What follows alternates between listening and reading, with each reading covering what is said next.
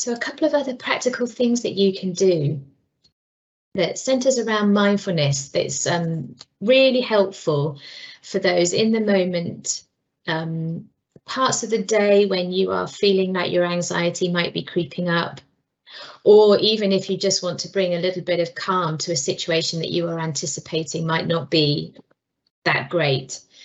You can do a couple of things. One is called a physiological sigh. If in doubt, sigh it out. So if you're having a moment in the day when you are feeling agitated, you can't focus or your head is too busy, sighing does two things. It helps us to rebalance the ratio of oxygen and carbon dioxide in the lungs and the bloodstream. Too much carbon dioxide can actually leave us feeling tired, and it can impact on our productivity and our cognitive function. But it also tells our nervous system that everything is fine and to stand down from being on high alert. So the practice here is just to take an inhale and let that go. An inhale and sigh it out. You can even actually physically just sigh.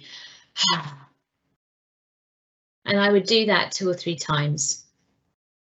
And what that does is actually allows for a place of calm to actually creep in.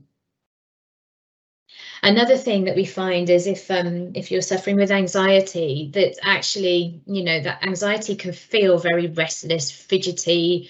Sitting still can be really hard to do. And one way that we can actually tackle that is by something that a lot of performers apparently do before going on stage, and shaking it out.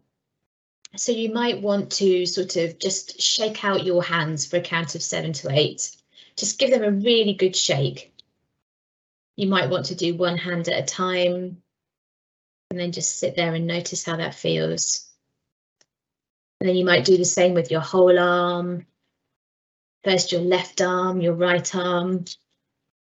I'm sitting down, so I can't demonstrate this, but you might want to shake your left foot, then your right foot. And again, taking a pause in between and just getting a sense of what's here. How does it feel? What sensations are you noticing?